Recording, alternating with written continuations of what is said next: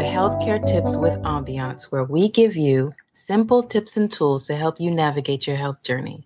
I'm your host, Regine Josie, family nurse practitioner and the founder of Ambiance Primary Care in Silver Spring, Maryland, where our focus is healthcare made simple. And today, we're taking a look at prenatal and postpartum depression. We just got through Mental Health Awareness Month in May, and postpartum depression is a thing. So let's talk about it. We have the honor of being joined by Dr. Teresa Mahon. She's a board-certified OBGYN with over 23 years practicing medicine in both the private and the public sector. Currently, she's practicing in Connecticut. Dr. Mahon, thank you so much for joining us. Oh, thank you. I'm so happy to be here. And it is such an important topic, and it's not only timely, it's timeless. My goodness. Please tell us a little more about your specialty and what you focus on with your patients. Yeah, so as an OBGYN, I specialize in women's health. So the OB, or the obstetrics part, focuses on pregnancy, childbirth, and postpartum care, which is a large majority of what I do. I provide labor and delivery services and care to women, basically in all stages of pregnancy, as well as doing vaginal births and cesarean deliveries. The GYN, or gynecology, really focuses on female reproductive health, providing preventative care and treatment to women with those health concerns.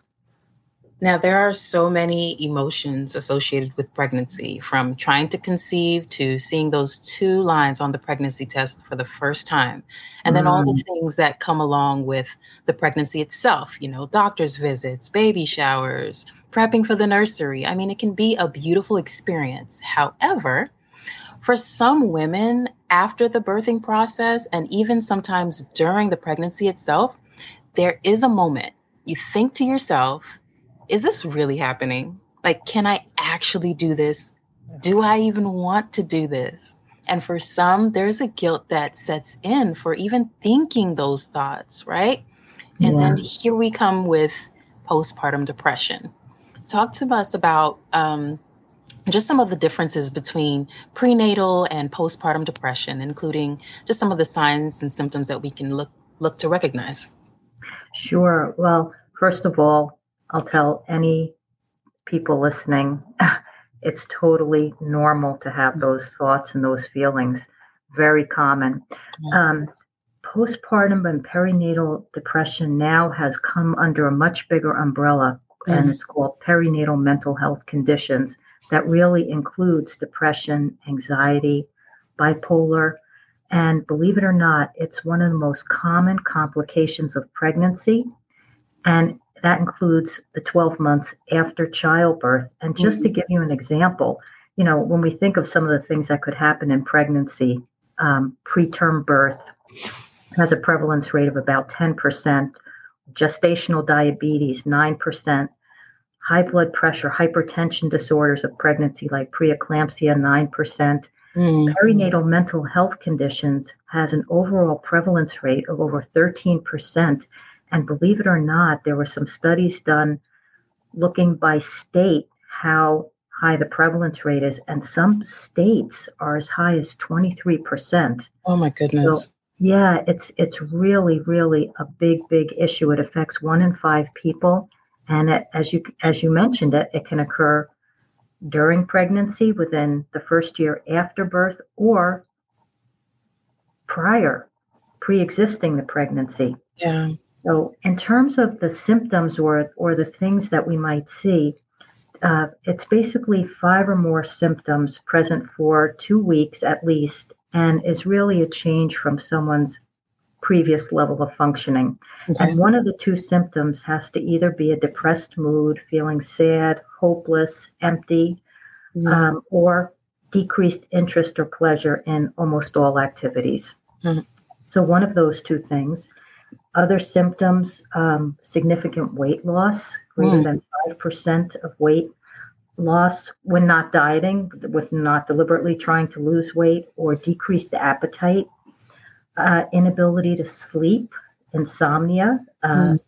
Some experience excessive sleepiness or hypersomnia, feeling restless or agitated, or the person may exhibit that, or they may show a lack of energy or fatigue, and then feelings of worthlessness, Right. excessive feelings of guilt, which you touched on, inability to concentrate, and in the more severe form, thoughts of dying, thinking about suicide, planning for suicide. Right. And then I also just want to touch on anxiety. Mm, And although anxiety doesn't fall under that list, it really is significant.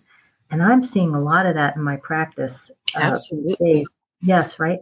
And it's and when we say anxiety, what does that mean? Apprehension, worry, going on for at least 6 months, where the individual can't even control how much they're experiencing that worry. What might they show? Restlessness, Mm, being on edge, easily fatigued, they're irritable, again, sleep disturbance, right. unable to get a good rest. And it's important because anxiety can be a prominent symptom of postpartum depression Mm. and a strong predictor of perinatal depression. So it really is also very, very important. And When then, we Oh, I'm sorry, I didn't mean to cut you off, but I wanted to kind of touch on that real quick in terms of just some of the subtle behaviors, right? We mhm, kind of see some common, um, indicators of depression, if anything, in pregnancy or uh, perinatal type of depressive disorders or mannerisms. But is there anything subtle that we could maybe consider or see, or mannerisms that people should be aware of when considering the prenatal and the postpartum phases? yeah, prenatally, first of all, as providers, one of the things that you might see, there are some physical things, for example, low birth weight, low infant birth weight, preterm birth. These types of things are definitely associated with perinatal mood disorders. But one thing you might see is somebody who's not showing up for care, not showing up Mm, for appointments, or self-medicating, substance use. mm, Um, so those are the types of things you might see prenatally. Postnatally, you might see a mom who really is unable to care for themselves, for their own physical needs, assume responsibilities that they normally would take care of, or household chores. Um, you might see poor bonding with the infant, um, mm. fighting with a partner, that kind of thing. Wow. Now, can you maybe speak to how depression can affect those who've experienced some of those traumatic situations where you have miscarriages, or, even those who are trying to conceive, or even stillbirths? Yes. So these are really devastating events. Hmm. Miscarriage, loss of the pregnancy, often in the first trimester, 13 weeks or less. Although you can have pregnancy loss after that, as you mentioned, you could have a baby die in the womb, 8 months, full term. It Right. can happen. And they're just absolutely devastating events. And even people seeking infertility treatments, Mm. the stress of that, not only the expense, but the emotional roller coaster they go on. Is this going to work? Am I going to have a conceive? And if they are able to conceive, does it survive? They're immensely stressful. And these things, pregnancy loss, miscarriage, fall under the category of risk factors that are really more specific to anxiety Right. and post-traumatic stress too in some cases, Mm. particularly with a pregnancy loss late in pregnancy. Mm. And why is that anxiety important? Well, as I mentioned, anxiety is a strong predictor of perinatal depression, and Right. it's often comorbid with depression in almost 30% of people. Wow. So it is also very important. Now, in terms of some practical resources or tools that can be implemented, like, in the home, say you have someone who is dealing with this prenatal type of or perinatal type of depression, or during the pregnancy, they have these symptoms. What kind of practical resources do you recommend? Okay, so there's definitely some things that an individual can do. The first and probably the hardest, in my opinion, is actually asking for support. Mm. because people know when they're struggling. Right. This is People true. around them may not know, but they know. Yeah. The second, self-care. And that means a lot of different things to different people. But, self-care is as simple and profound as resting when you're tired, when you're hungry, stopping and having something to eat, eating a balanced, nutritious diet, physical activity and exercise, believe it or not, just getting out for a walk, simple things. Those types of things have shown some reduction in depression scores. Right. Avoiding substance use. A big one is sleep hygiene, all over the news lately, causing all kinds of problems. Right. You don't get an adequate rest at night. Sleep dysregulation can be a trigger for illness exacerbation, especially postpartum. It's so important, even if you can have a support person available at night occasionally to do infant care or an infant feed to allow the mother to get a longer amount of rest. It's necessary. Yeah. Yeah, absolutely. And then whatever you can do to reduce stress in your life. And some individuals have really difficult issues going on. They don't have help with childcare or access to transportation to get to appointments and that kind of thing. And so anywhere somebody can get help to reduce those kind of stress inducing life events that we all run into is helpful. Now, you have a very special something that you are promoting, and I really, really am excited to hear about it. Can you share a little bit about that information? Oh, yes, I sure can. And thank you for asking. So of course, one of the things I do after I deliver my moms is I go and see them postpartum while they're in the hospital. And for years, well, first of all, let me say this. After you have a delivery, any woman who's had a baby knows this. There can be a lot of swelling around the labia. When you have a baby, you can be very sore after birth. Sometimes you have cuts or tears that can happen in the vagina or the perineum, that area between the vagina and the rectum. And so after birth, you can be pretty uncomfortable. And one of the things that really helps with that is kind of applying some ice to the area. So I would come and see my moms and they'd be sitting in bed with a diaper on with ice in the folds. Wow. And I for years, I said to myself, this is so terrible. This is so undignified. We have to have something better. And I kept saying, somebody has to think of something. And then I thought, well, you dummy, you should think of it. You know what to do to help these women. And so I made a panty. It's called PIPS panty, and it really stands for perineal ice panty. But some people call it postpartum ice panty, which is totally fine too.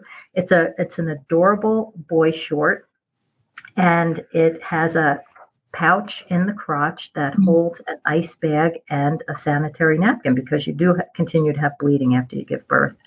And so, and the ice bag is great because it just holds regular ice, cubes, chips, chopped ice, whatever you have, which is great. What in the world? Dr. Mann, where were you when I needed you with all of my kids? Oh, I wish I was there. I would have helped you.